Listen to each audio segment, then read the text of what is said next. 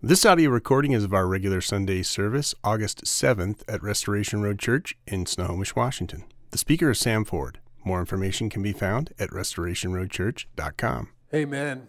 Thank you for being here this morning. If you open your Bibles to Genesis chapter 21, that's where we'll be. One quick plug. At the end of the month, August 28th, we've talked about it. It's the church picnic, and I just encourage all of you to be there. I know it's a little bit of a drive, but I guarantee you, as much as I can, it will be a beautiful Sunday. We'll have a worship service in the park. We'll sing. I'll get to preach that Sunday. Then we'll feast on whatever foods that each of us bring, obviously. And then we'll have some baptism and just kind of play. So I really would love as many. It's tempting in the summer to not come and gather at all. It's tempting when it's going to be far away, but it will be worth it. It's beautiful up there. And this is a celebration of 10 years of ministry with these 3 churches. So it's a little bit of a reunion, a family reunion, and remind ourselves that we're not the only church, but we have much history that goes back many years. So I pray and hope that you will be there. Genesis 21 is where we're at today. We're going to just go through about half the chapter. If you would follow along, Genesis 21 verse 1 says this: "The Lord visited Sarah as he had said, and the Lord did to Sarah as he had promised. And Sarah conceived and bore Abraham a son in his old age, at the time of which God had spoken to him. Abraham called the name of his son who was born to him, whom Sarah bore him, Isaac. And Abraham circumcised his son Isaac when he was 8 days old, as God had commanded him. Abraham was 100 years old when his son Isaac was born to him. And Sarah said, 'God has made laughter for me, and everyone who hears will laugh over me.' And she said, 'Who would have said to Abraham that Sarah would nurse children? Yet I have borne him a son in his old age.' And the child grew and was weaned, and Abraham made a great feast on the day that Isaac was weaned. But Sarah saw the son of Hagar, the Egyptian, whom she had borne to Abraham, laughing. So she said to Abraham, 'Cast out this slave woman with her son, for the son of this slave woman shall not be heir with my son Isaac.' And the thing was very displeasing to Abraham on account of his son. But God said to Abraham, 'Be not displeased because of the boy and because of your slave woman. Whatever Sarah says to you, do as she tells you, for through Isaac shall your offspring be named. And I'll make a nation of the son of the slave woman also, because he is your offspring.' So Abraham rose early in the morning, took bread and a skin of water, and gave it to Hagar, putting it on her shoulder along with the child, and sent her away. And she departed and wandered in the wilderness of Beersheba. And when the water in the skin was gone, she put the child under one of the bushes. And when she went and sat down opposite him a good way off, about the distance of a bow shot, for she said, 'Let me not look on the death of the child.' And as she sat opposite him, she lifted up her voice and wept. And God heard the voice of the boy. And the angel of God called to Hagar from heaven and said to her, 'What troubles you, Hagar? Fear not, for God has heard the voice of the boy where he is. Up, lift up the boy and hold him fast with your hand, for I will make him into a great nation.' Then God opened her eyes, and she saw a well of water, and she went and filled the skin with water, gave the boy a drink. And God was with the boy, and he grew up, and he lived in the wilderness and became an expert with the bow. He lived in the wilderness of Paran, and his mother took a wife for him from the land of Egypt." And this is God's word. Just to backtrack a little bit, if you recall, at the end of Genesis 11, yes, 10 chapters ago, this is where the story kind of began. And at the end of Genesis 11, we read basically a lineage, if you will, a genealogy of Abraham's family, beginning with his father Terah, and then laying out his brothers and so forth. And it's a pretty short list, but it's a list that's very full of tragedy and really hopelessness. In fact, in verse 20 of chapter 11, in the middle of the lineage, or kind of a statement qualifying the lineage, it says that now Sarah was barren and she had no children. And it leaves you with this sense of hopelessness. Abraham has no kids. He ends up taking care of his nephew, but he has no children of his own, as Sarah is barren. And then after the death of his father, the Lord speaks to Abraham, and in Genesis chapter 12, God makes him a promise. And he says, "I'm going to make you a great nation, and I'm going to bless you. I'm going to make your name great." Holding on to this promise then, Abraham obeys God's command to leave his homeland, to take his family and go to the land he had never seen, a land called Canaan. And when he gets there, he's a little fearful, but God again speaks to him immediately and declares, to your offspring, to your children, I'm going to give all this land that you see. So again, Abraham holds on to that. Well, by Genesis 15, it's been 10 years. When the Lord comes and speaks to Abraham again, Abraham kind of gives him an honest complaint. He says, look, it's been 10 years, I have no kids. And the guy that's going to inherit everything I have is not part of my family, though he lives in my household. The Lord, however, affirms His promise, and He clarifies, look, it's not going to be just someone in your household. It is going to be your real son. In light of that, and knowing that she is barren, Sarah proposes an idea to kind of help God along. Well, it's technically his son if I give my servant to her, or to him, Hagar, and she does, as an alternative plan to waiting on the Lord. Well, within a year, Ishmael is born. That is the son of Hagar, and Abraham at this point is 86 years old, and Sarah is still barren. 13 years later, when Abraham is 99, the Lord appears to Abraham again and promises that Sarah is going to give birth. And at that point, Abraham laughs. He laughs at the thought of his 90-year-old wife giving birth, having a child. It's crazy. It's silly. And even though Abraham appeals at that point for Ishmael, let Ishmael be the promised kid.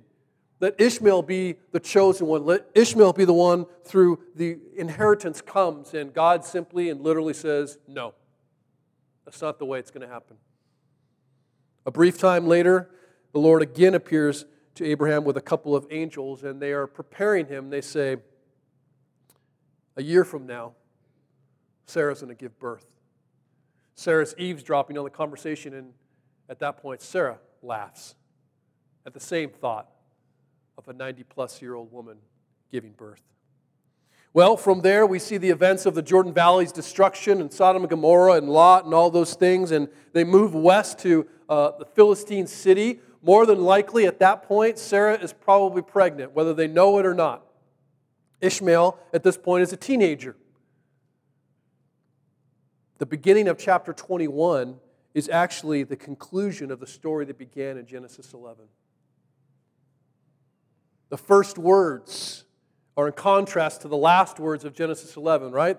Which were, now Sarah was barren and she had no children. And then promise, promise, promise, promise, promise, promise, promise. And then at the beginning of Genesis 21, the Lord visited Sarah as He had said.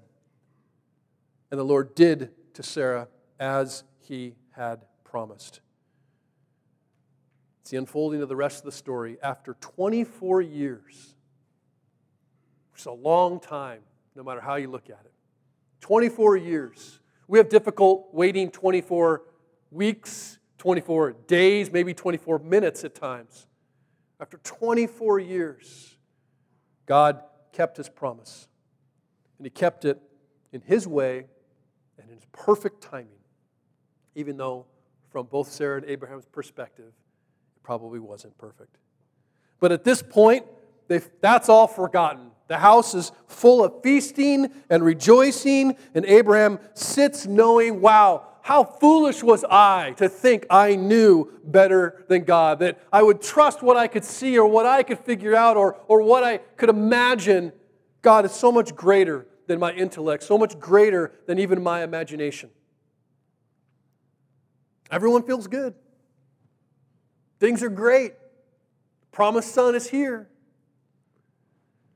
But it seems, for reasons only known to God, some of our greatest tests of faith come when things are good.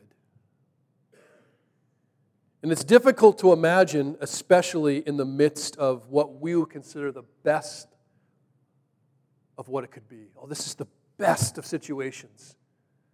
It's hard to imagine that God may have something better in store for us.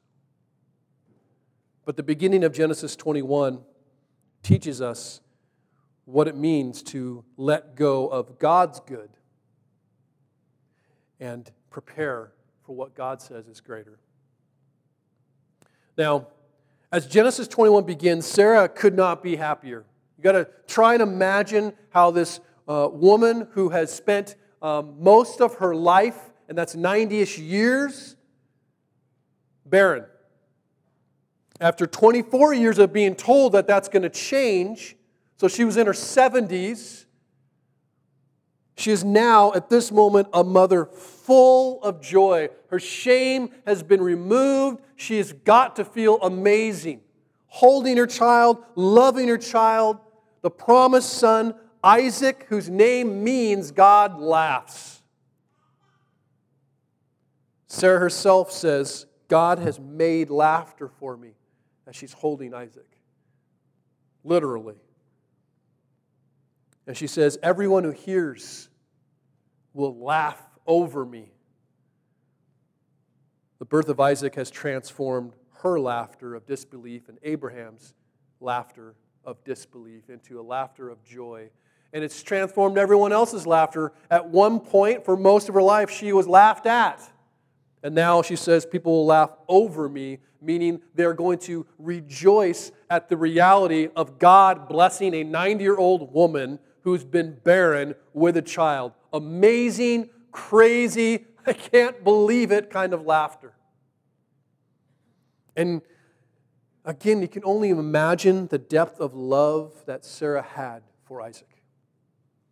The appreciation and gratitude she had for the Lord. Now, the text makes it clear that Abraham is being very careful to do everything that God has commanded him. It says it several times. Did this as God commanded. Did this as God commanded. He named Isaac as God commanded. He circumcised Isaac as God exactly commanded. And then it says Isaac grew up and he was weaned, meaning that he had survived the fragile kind of state of infancy that in ancient times the mortality rate was very high and it was uncertain whether the children would survive those younger years.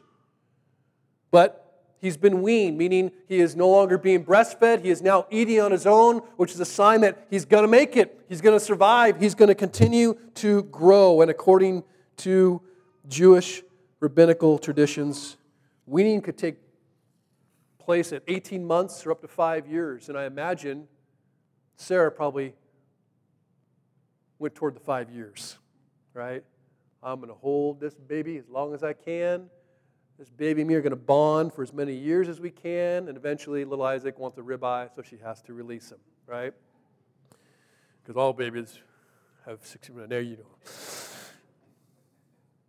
But it was a natural thing, a traditional thing to celebrate in this culture that, okay, this child has arrived, this child has been weaned, let's celebrate.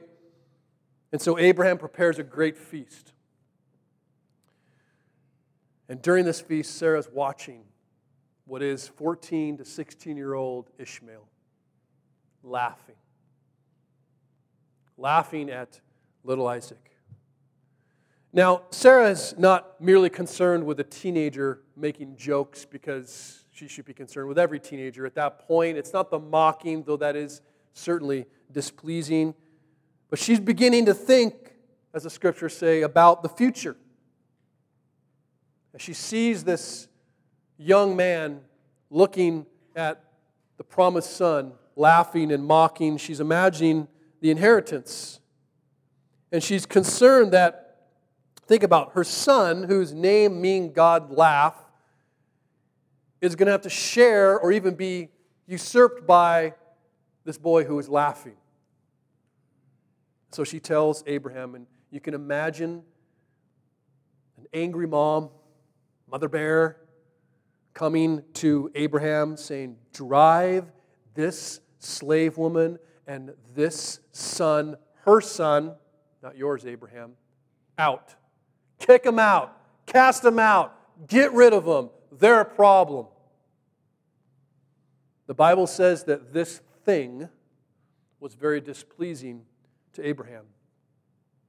And even though I'm sure he was probably upset with Ishmael's behavior, that's not what displeases him most. What displeases him is the prospect of sending his son, his 16-year-old son, that he has bonded with for 16 years, that he has loved, that he has cared for, that he has probably centered his life around those 16 years playing with him and enjoying him and then working with him probably, sending his son out. And it's very likely that he had still affections for Hagar. Hagar had not put herself in that situation. She was legally his second wife. He loved them both. And when his wife comes and says, get rid of him, it's not like he's like, sounds good. He didn't want to. That hurts him. And I imagine he's conflicted because at that moment, or at least right before that moment, he's thinking, man, things were going so good. Things were going so well, right? Promises have been fulfilled. Commands are being obeyed, which is even harder, right? When things go bad and I'm being obedient, I'm doing things right, Lord. I named him Isaac. I circumcised him. I'm raising him in the ways. Why are things going bad? Everyone's seeming to get along. Can't we just get along? But it's interesting, the fact that Sarah won't even use Hagar and Ishmael's name. After 16 years of being somewhat of a mother, maybe somewhat of a friend, if you will, to Hagar, she comes and says, that woman and her son. It's very clear that after 16 years, things have not been getting better. And that perhaps Abraham has been overlooking a lot. And the question really comes is when things get difficult, especially in relationships, when things get hard, when are you supposed to endure and just kind of press in and, okay, we just got to push through this, and when do you need to make a change? When do you need to separate because it's just not going to work, and when do you need to make it work? It's likely that the heat of the conflict would have subsided. It's kind of like when there's a bomb threat or some incident at an airport or a city, and then when all security heightens and there's more police and more cameras and all these things for about 2 weeks, and then everything subs down, goes down and we kind of forget. It's likely that the heat is on right now. People are angry. You got this feast. Get them out. This is ruining my birthday party. All these things, right? And then, if kind of just like, okay, let's just get through it. Ishmael, come on, just get out of here. Why don't you hang out with the shepherds for a while? Stay away from Sarah. I bet it would have subsided, at least temporarily. But in truth, it's clear there needs to be a long-term solution because it's only a matter of time before the conflict will spark again and something will ignite again, and it will begin to hurt and impact even more people. Without doubt, there is a tension that's difficult for us. As I've been studying this, it's that tension between waiting in hope for change and then acting in hope for change. Like those things are against each other. Sometimes we just wait and hope that things are going to change, and sometimes we're supposed to act and hope things will change, and I think both of them require faith. But which one do I do? And it's a decision that's made most difficult when you're talking about getting rid of something that really a good thing that God gave you. If it's something that clearly is just bad, this is clearly a problem, that's easy. But when it's a good thing, or seemingly a good thing that God gave you, it makes it much more difficult to know what to do. And we may be tempted, I think, to believe that God would never ask us to get rid of something good that He gave us. But the truth is, He'll do just that if it means giving us something greater. Now, certainly, Abraham and Sarah are responsible for creating this mess, right? You look at them and you're like, well, you wouldn't even have this problem if you hadn't tried to, work your way around God's promise and kind of, help Him out. You made this mess. It wasn't Hagar's fault. It wasn't Ishmael's fault. This is a problem you created. The truth is, though, even though they created this bad situation, even though they made these bad decisions, let's never forget this truth. God is the giver of life. And every child, regardless of how it's conceived or comes into this world, is a gift directly from the Lord. It's easy to look at Ishmael and go, oh, that's bad. Came out of a bad situation. It's not Ishmael's fault. It's not a good plan. It was not what God intended, yet God used it, and God did bless Hagar with getting pregnant. Even for all the laughing that Ishmael and his mother do, because Hagar laughed originally when she got pregnant. Now that's why Sarah started treating her harshly, because she felt she was looking down on her the first time she left. Now Ishmael is mocking. And we can play these games and go, well, gosh, Ishmael, we know that he kind of begins to be the founder, if you will, at least from the Muslim perspective, of the Muslim faith. In fact, where he settles in Paran is right around Mecca. And you go, well, yeah, they take this passage, in fact, and use it. We go, well, clearly we see how bad it became, although we read God is the one who made him a great nation. Well, that's a struggle. Another sermon there. But the Bible never says that Ishmael's a bad kid, and it never says that she is a bad wife, even though they do bad things. In other words, the separation isn't easy. It never is. No matter how obvious it seems it should be, or however difficult it might be to figure out. When we face a situation similar to Abraham, I think that our natural tendency is to choose what's easiest, what's most comfortable, and not what is most honorable or most biblical. We basically make decisions on our own. We choose the easier wrong most of the time over the harder right because we imagine something worse is going to happen. I don't want to make it worse. And I imagine Abraham is thinking that.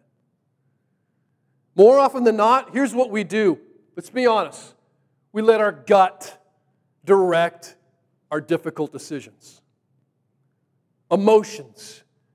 We allow them to not just influence, which that's unavoidable, but we allow them to govern our decision making. It's all too easy to be led by your emotions when things get difficult, when things get emergent, when you've got a wife in front of you saying, we got to do something now! You're like, ugh! Right? It's unlikely for us to stop and to think. And the problem in being governed by your emotions, that in the midst of a conflict, in the midst of a difficult decision, everyone feels something different. Abraham and Sarah feel very different about this conflict. In the eyes of Abraham, right, all things are good. Oh, this is just a little thing. We'll get over it. No big deal. For 16 years, he's thought that. For 16 years, he maybe has ignored a lot. In the eyes of Sarah, right, things have never been good. Even before Ishmael was born. At the very conception, there was a problem. And it hasn't changed in 16 years. If Sarah has her way, according to her feelings and what she's feeling in the moment, kick him out. That makes me feel great. Right, wrong, don't care, makes me feel good. Abraham, if he were to go according to his feelings, he won't cast him out. It's my son. It's my wife. And both would feel justified. Those are some of the hardest decisions you have to make, especially as a married couple. When you get to a place where you both feel justified in opposite things. That's hard in any relationships. The question is, when is it better to let go of something good? And Ishmael is good. It's a gift from the Lord. When is it better to let something go that even seems good and trust that God is something greater? Even though it hurts. Difficult decisions like this should never be hasty ones, and that's the quickest way to know you're being governed by your emotions. You want to make a quick decision. Most hasty decisions are governed by what we deem or feel good or imagine is greater. But here's how they should be governed. Any kind of decision like this, because of just the kind of deception of our flesh, any kind of separation like this must be informed and directed by God's Word. This is the only way to avoid making a man-centered mistake. And surprisingly, and maybe not so much, there is usually quite a difference between what we feel is good and what God says is good. Sometimes God's Word restrains us from what He says is bad. And other times, He charges us to do what we would never in ourselves consider good. Forgive? Love your enemies? Pray for those who persecute you? I don't feel like doing that. Welcome to faith. Right? Trusting and surrendering and submitting yourself to God's Word so that you are not led by your emotions or led by what you know, but you are governed by, restrained by, knowing that your emotions can lead you astray, knowing that your imaginations and what you think, like Abraham and Sarah, can lead you apart from where God wants you to be. In many difficult situations, especially with people, there are times when God's Word will tell us, you need to endure. Just because things are hard doesn't mean you get to run.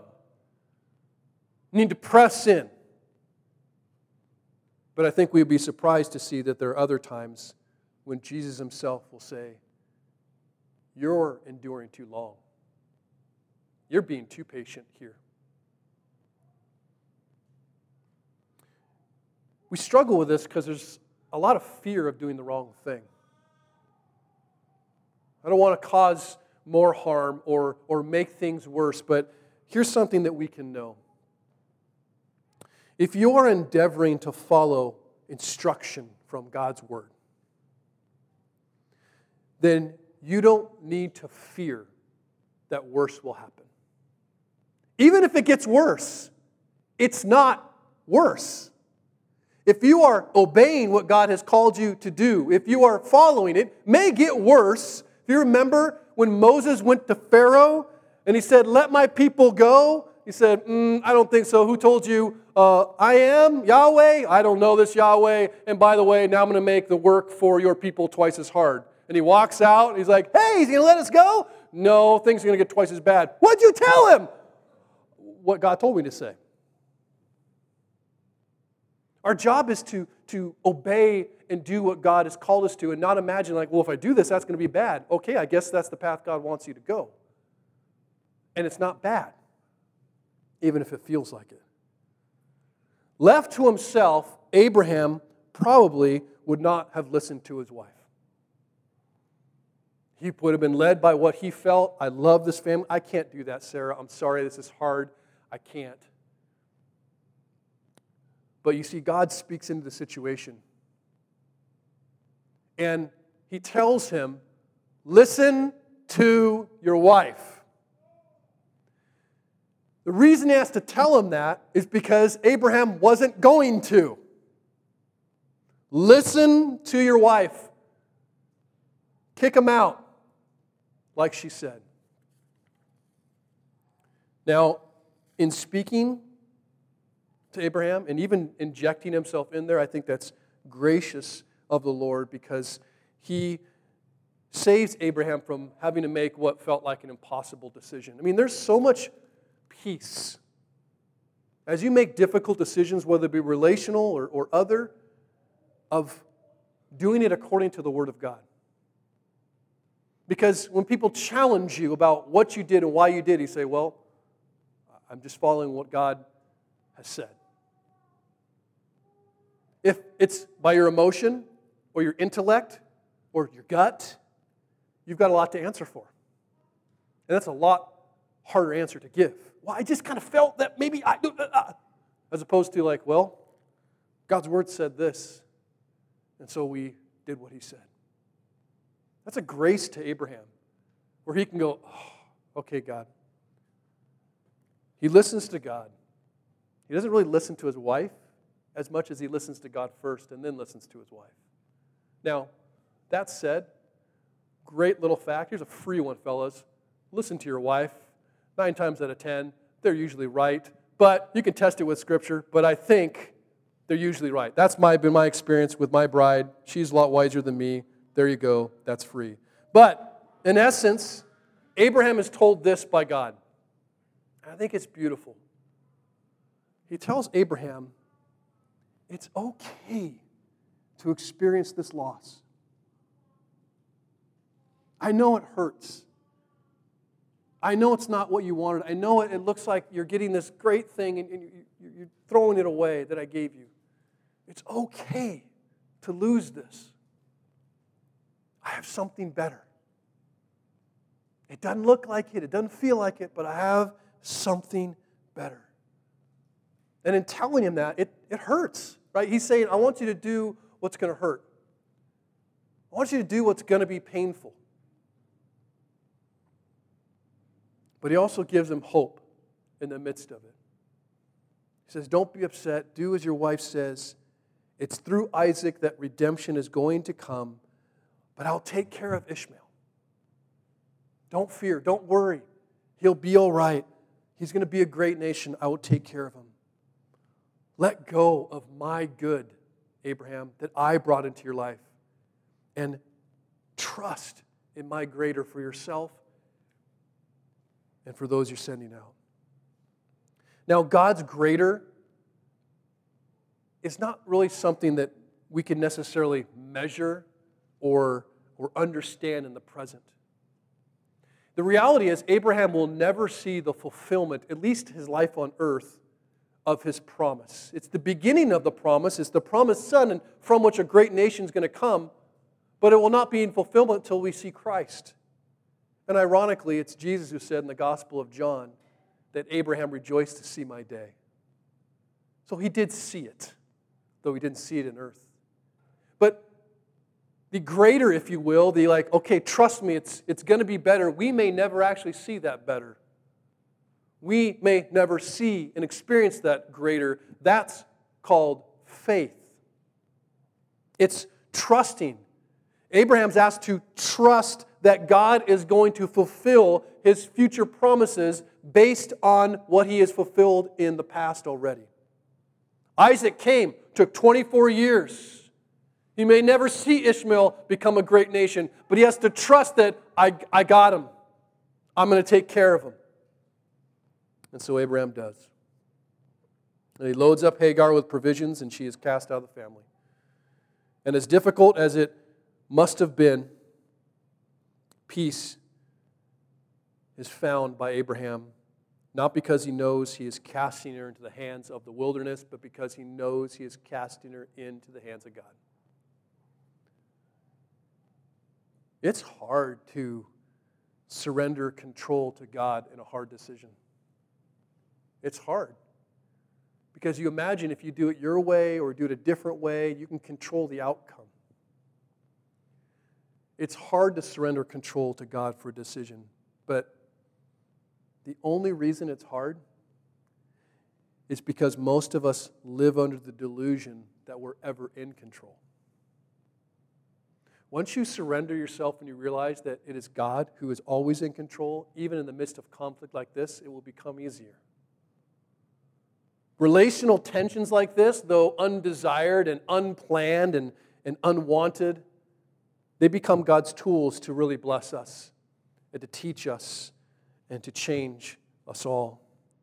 And when God, and yes, I say God, inserts difficulty, or if it makes you feel better, allows difficulty, ordains difficulty into something good, we can always expect, even if we don't see it, that He is planning something greater. I think it's important to consider the perspective of the one who was separated, Ishmael and Hagar. How did they feel? And without doubt, they feel hurt. They feel abandoned. They probably are scared that this or that's going to happen, and particularly that they're going to die. But like Abraham, it's interesting where they find their peace. They don't find their peace in bitter resentment. They don't find their peace in attacking every opportunity they get. They find their peace not in themselves or other people, but in hearing God and trusting what He says. Hagar and her teenage son head south, probably heading back home to Egypt, where she was from. Eventually, he gets an Egyptian wife, and they settle in what is around, I believe, the tip of Saudi Arabia. Her provisions eventually run out on the journey. Out of water and suffering, she expects that they're going to die, and so she places her son a distance away, and she moves away so that she can see, she doesn't have to see him die. Now we imagine like Ishmael being like this little baby, like he's a teenager, right? So it's not like this 13-year-old, stay here, son. My guess is that they probably camped that night and she snuck away. And he awoke and started crying out, "Mom, where are you?" And she was nearby. But she wept and she cried, believing that they were going to die. Then God speaks to her. It's the second time that God's spoken to her. The first time is when she ran away after being treated harshly. And at that time, an angel came and asked her, "Where have you come from?" as if he didn't know. And he told her to go back. This time, an angel comes and says, "What's troubling you?" Which is really the same of asking, like, what are you scared of right now? What are you afraid of right now? The angel doesn't even give her a chance to answer, interestingly. He goes, "What are you afraid of?" Don't fear. He already knows she's scared. Don't fear. God hears your boy. God knows your needs. And repeats the same promise that Abraham was told from God. I'm going to make him into a great nation. And then something curious happens. It says God opened her eyes to see a well of water. It doesn't say, hey, go across that hill 100 yards and there's water there. It doesn't say, and the Lord drilled a well in front of her and a fountain gushed out. Right? It doesn't say that. It says He opened her eyes to see a well. Fear is so powerful. Fear can blind us to God's provision that's right in front of us. Her eyes are open. She sees the well. They get water. They are saved. And eventually, he becomes a great nation. I'm convinced that it's only when we begin to listen to God, not our fears and our flesh, not what we imagine is going to happen.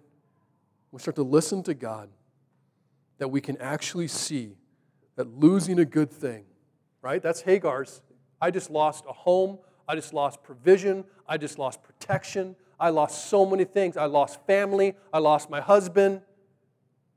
But I believe as you begin to listen to God, this is what Hagar does, we actually can see that losing a good thing that came from God is often the path to experience something great from Him.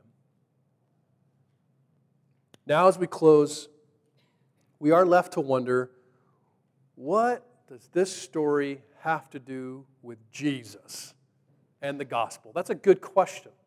We should ask that at every time, because Romans 1 teaches us that it was revealed in the old scriptures, the story of redemption, that Jesus is there. Now, the Apostle Paul references Abraham multiple times throughout the book of Romans and in Galatians, and if he wrote Hebrews, the book of Hebrews. And in his letter to the Galatians, though, he references this particular story. And there's many stories that are told about Abraham, but this particular one stands out in Galatians chapter 4.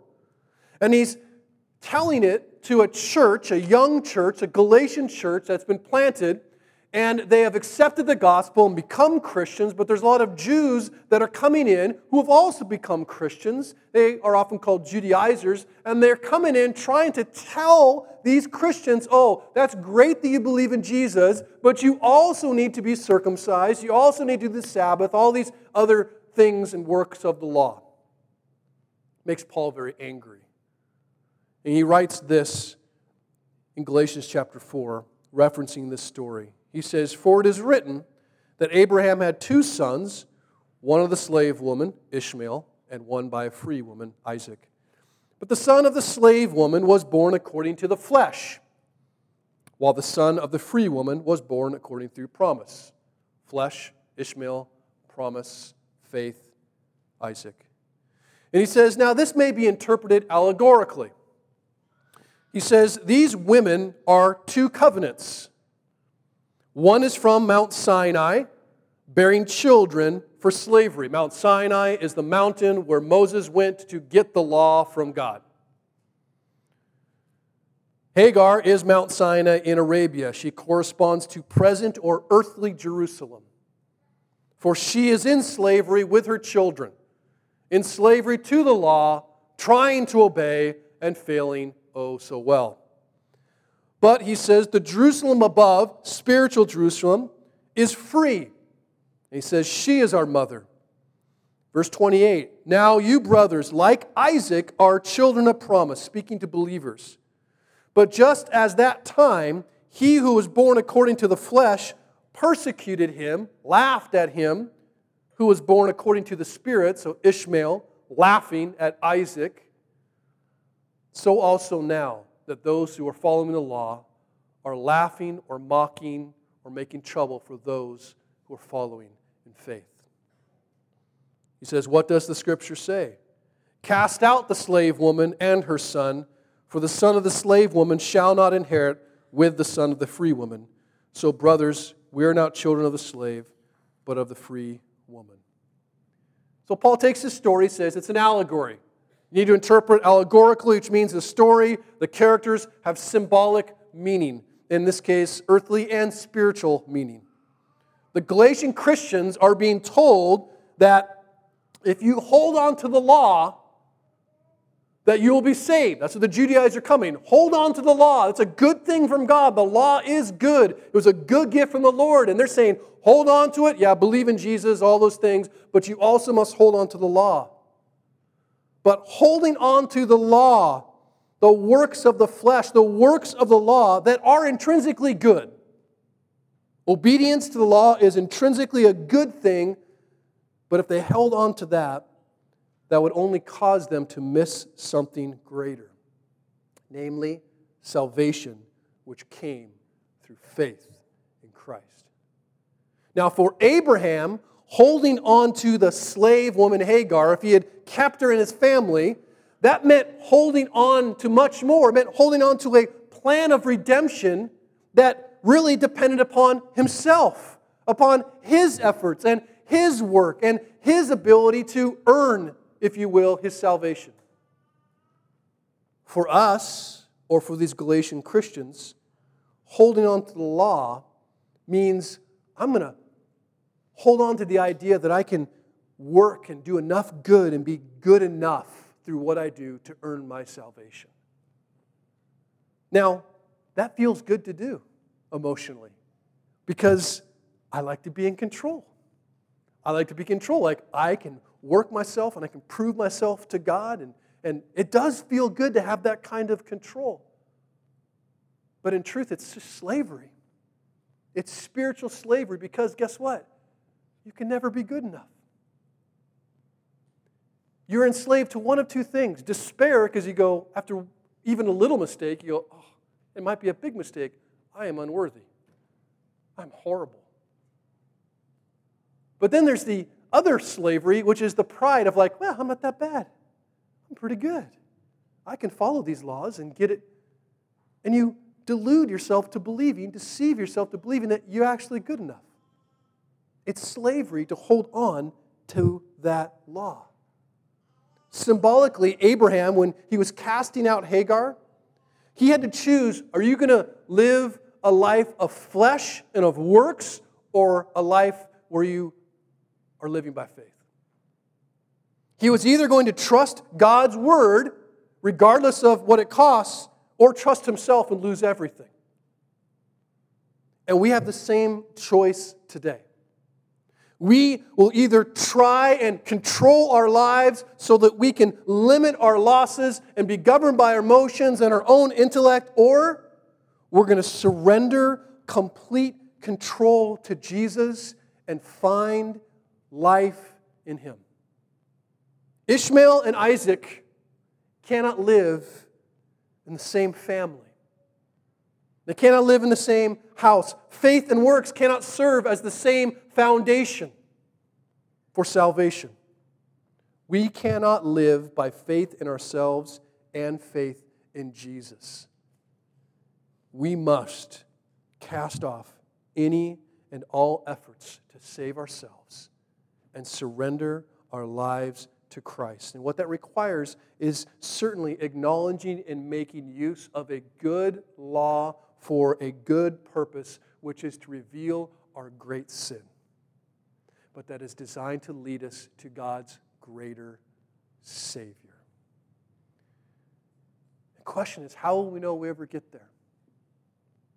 How will we ever know that I'm actually believing that and living that? And as I end, I hope it's when we can say, more often than not, what Paul said in his letter to the Philippians. That verse 7, chapter 3, says, whatever gain I had, I counted as loss for the sake of Christ. Indeed, I count everything as loss because of the surpassing worth of knowing Christ Jesus, my Lord. For his sake, I have and will suffer loss of all things and count them as garbage. He says a lot worse than that. In order that I may gain Christ and be found in him, not having a righteousness of my own that comes from the law, but that which comes through faith in Christ. The righteousness from God that depends on faith. I've said it before and I'll say it again. In summary, when someone asks you, or when you just think in the quietness of your own heart, man, how's my walk with the Lord? What's my faith like with the Lord? When your mind more naturally goes away from what you have done or have not done, and more naturally and automatically and joyfully goes to what Jesus has done, you're walking by faith. You've cast out self-dependence and self-salvation and anything you might earn or prove by holding tightly on to your works, and you're fully living by faith. And it might result in loss, but the inheritance that Jesus promises is of surpassing value and glory. Let's pray.